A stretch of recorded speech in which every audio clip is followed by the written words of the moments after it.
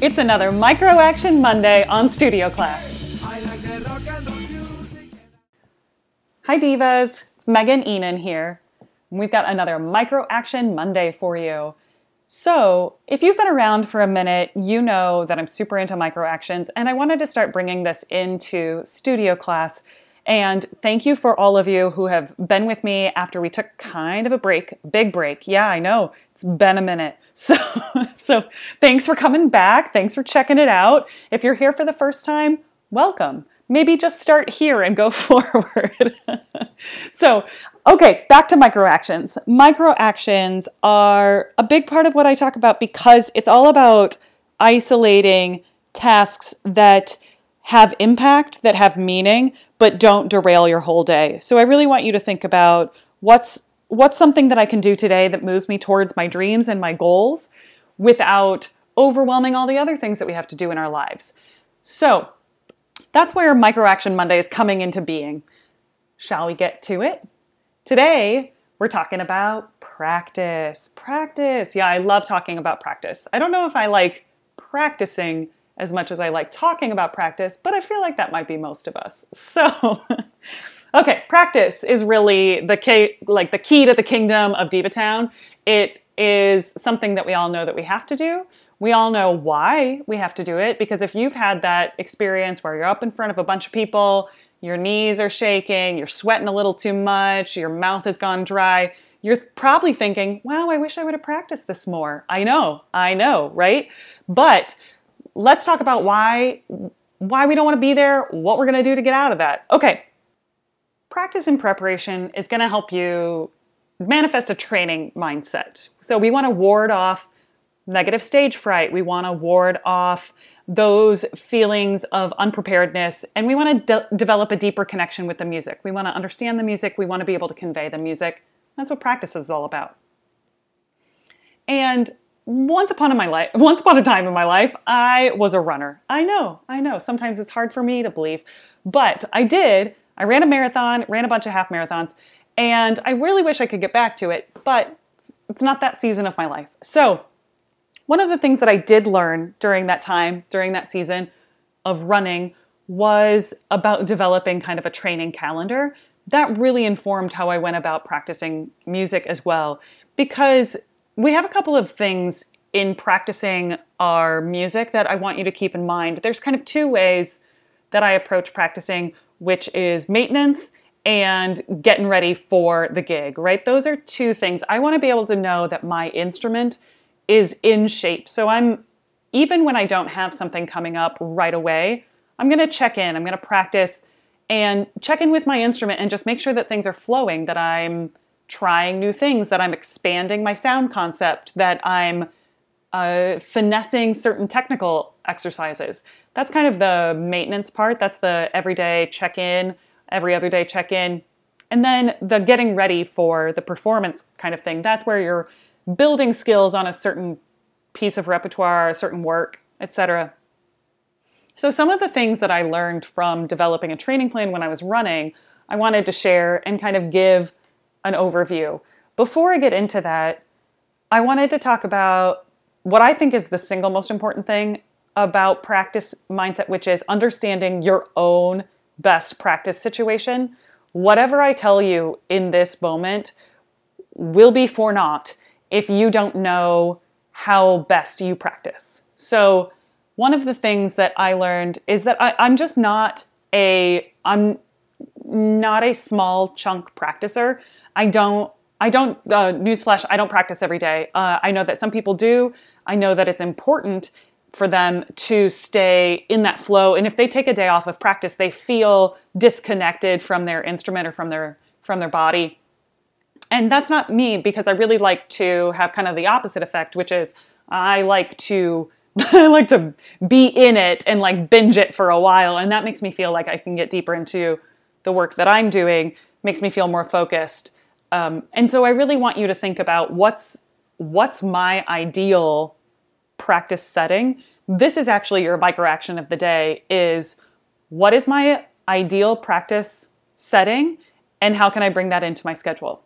That's it. I know, super easy, right? Well, you think, but so if you're like me and you like to kind of binge practice or whatever, I want you to think about where in my schedule does a longer session, where does that deep work fit into my schedule?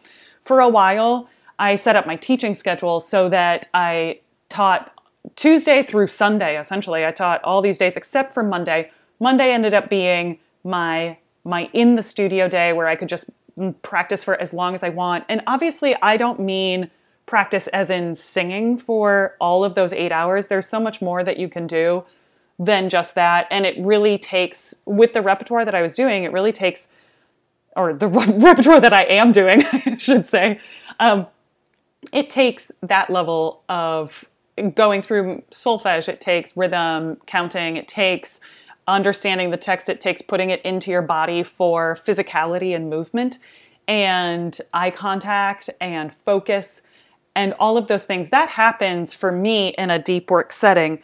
Some of it, like the count singing, the rhythm clapping, working with a metronome, the solfege, things like that, those things can happen in smaller chunks. So if I only had 30 minutes between teaching a lesson, or currently if I've only got 30 minutes before I'm going to hop on a call with somebody, then I can identify, oh, I've got this section, the A section of this piece that really needs some more count singing done, right? So that I really get it into my body. I know that I'm being accurate with the rhythms, which is super important. I need to get that to a deep enough level that that's not the thing that I'm thinking about the most when I'm performing. So I want to know the pitches and the rhythms inside and out before I get to the performance.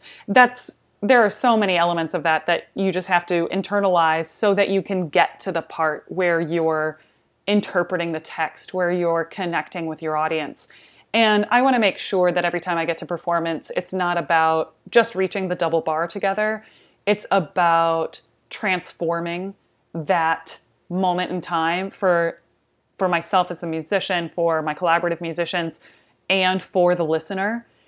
That's what I'm really driving towards. And so if I haven't gotten really secure on just things like notes and rhythms, text, where it's going to go, what am I going to do with my body, all of that stuff, if I haven't gotten really secure with that, it prevents me from the thing that I love the most in performance, which is that ultimate connection between sound source and listeners. So, okay, that being said, I want you to think about, what your best type of practice is and what kinds of practice you need throughout the week. So if you only have 20 minutes at a time, if you only have 10 minutes at a time, then you need to put it in your schedule, get it done. And if you can figure out, oh yeah, I do actually like deep work practice time, where does that fit in my schedule? Then you can start to identify what kinds of practice goals you have to achieve in those amounts of time that you have available. So if you only have 20 minutes, you know that you can work on X thing. If you have 3 hours, you know that you can work on the other thing. So here are some of the things that I want you to keep in mind when I'm thinking about a training schedule. That kind of the idea that I took from my running days, which was you really want to think about your fundamentals and your technique, right? You're out there just making sure that your stride is consistent, you know what your pace is, that kind of stuff.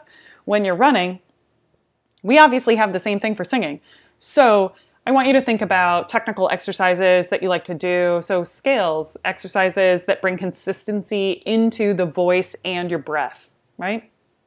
And then when I was saying, like, I love to have that deep work session, I always call this the long session or like the long run, quote unquote. So when you're training for the marathon, they always want you to put a long run into your schedule. So this is when you do like your 16-mile run, your 20-mile run, etc. And so when I think about this for singing, I think about this as running the whole show or running your entire recital and putting pieces together so that you can actually practice the stamina and endurance that we as singers need. Remember, we're athletes. And so the idea being you have to practice your endurance and stamina across the entire performance, right? So make sure that you're practicing in such a way that you're stitching all of the works together. If it's something like a recital where you have multiple works, you're stitching them all together and getting ready to put yourself out there for that whole performance, right? If you're practicing a role, then think about practicing with the recording of it, where you're actually also practicing your movement when other people, or your focus and your attention when other people have their moments on stage, where you also need to practice staying engaged, right? That's part of our practice. So think about that for your long sessions if you're not just drilling pieces, if you're not just like obsessively solfeging like me. And then I also want you to think about speed work, right? We talk about speed work when we're running, but we also have speed work when we're singing. So I want you to think about training your voice to move. If you were like me, coloratura was not something that came easily. And I, over the course of time, have figured out how to build that up. And so I want you to think about that too. If it's not something that came easily to you, don't worry, it's something that you can work on. And that's what practice is for. So get on in there and figure out that Cecilia style like coloratura. You got this, girl. You got this. So practicing is really not just about locking yourself in a room and singing scales and arias on repeat. That was one of the things with my students, that they thought that if they just sang through their pieces a couple of times, that was practicing. They didn't make any deeper connections to the music. And well, I'm not saying they never did. I'm saying like that they would wonder why they didn't feel like they were making progress when their kinds of practice was just running through things over and over. So I really want you to set intentions before your practice time. Say, what is the thing that I'm actually working on here? How's it going to get better? So that's what I want you to take away from this. Your microaction is about deciphering what kind of practicer you are and where does that fit in your schedule. And finally, setting an intention every single time you practice. All right, that's it. Thanks for joining me, divas. Stay sparkly inside and out, and I'll talk to you next time.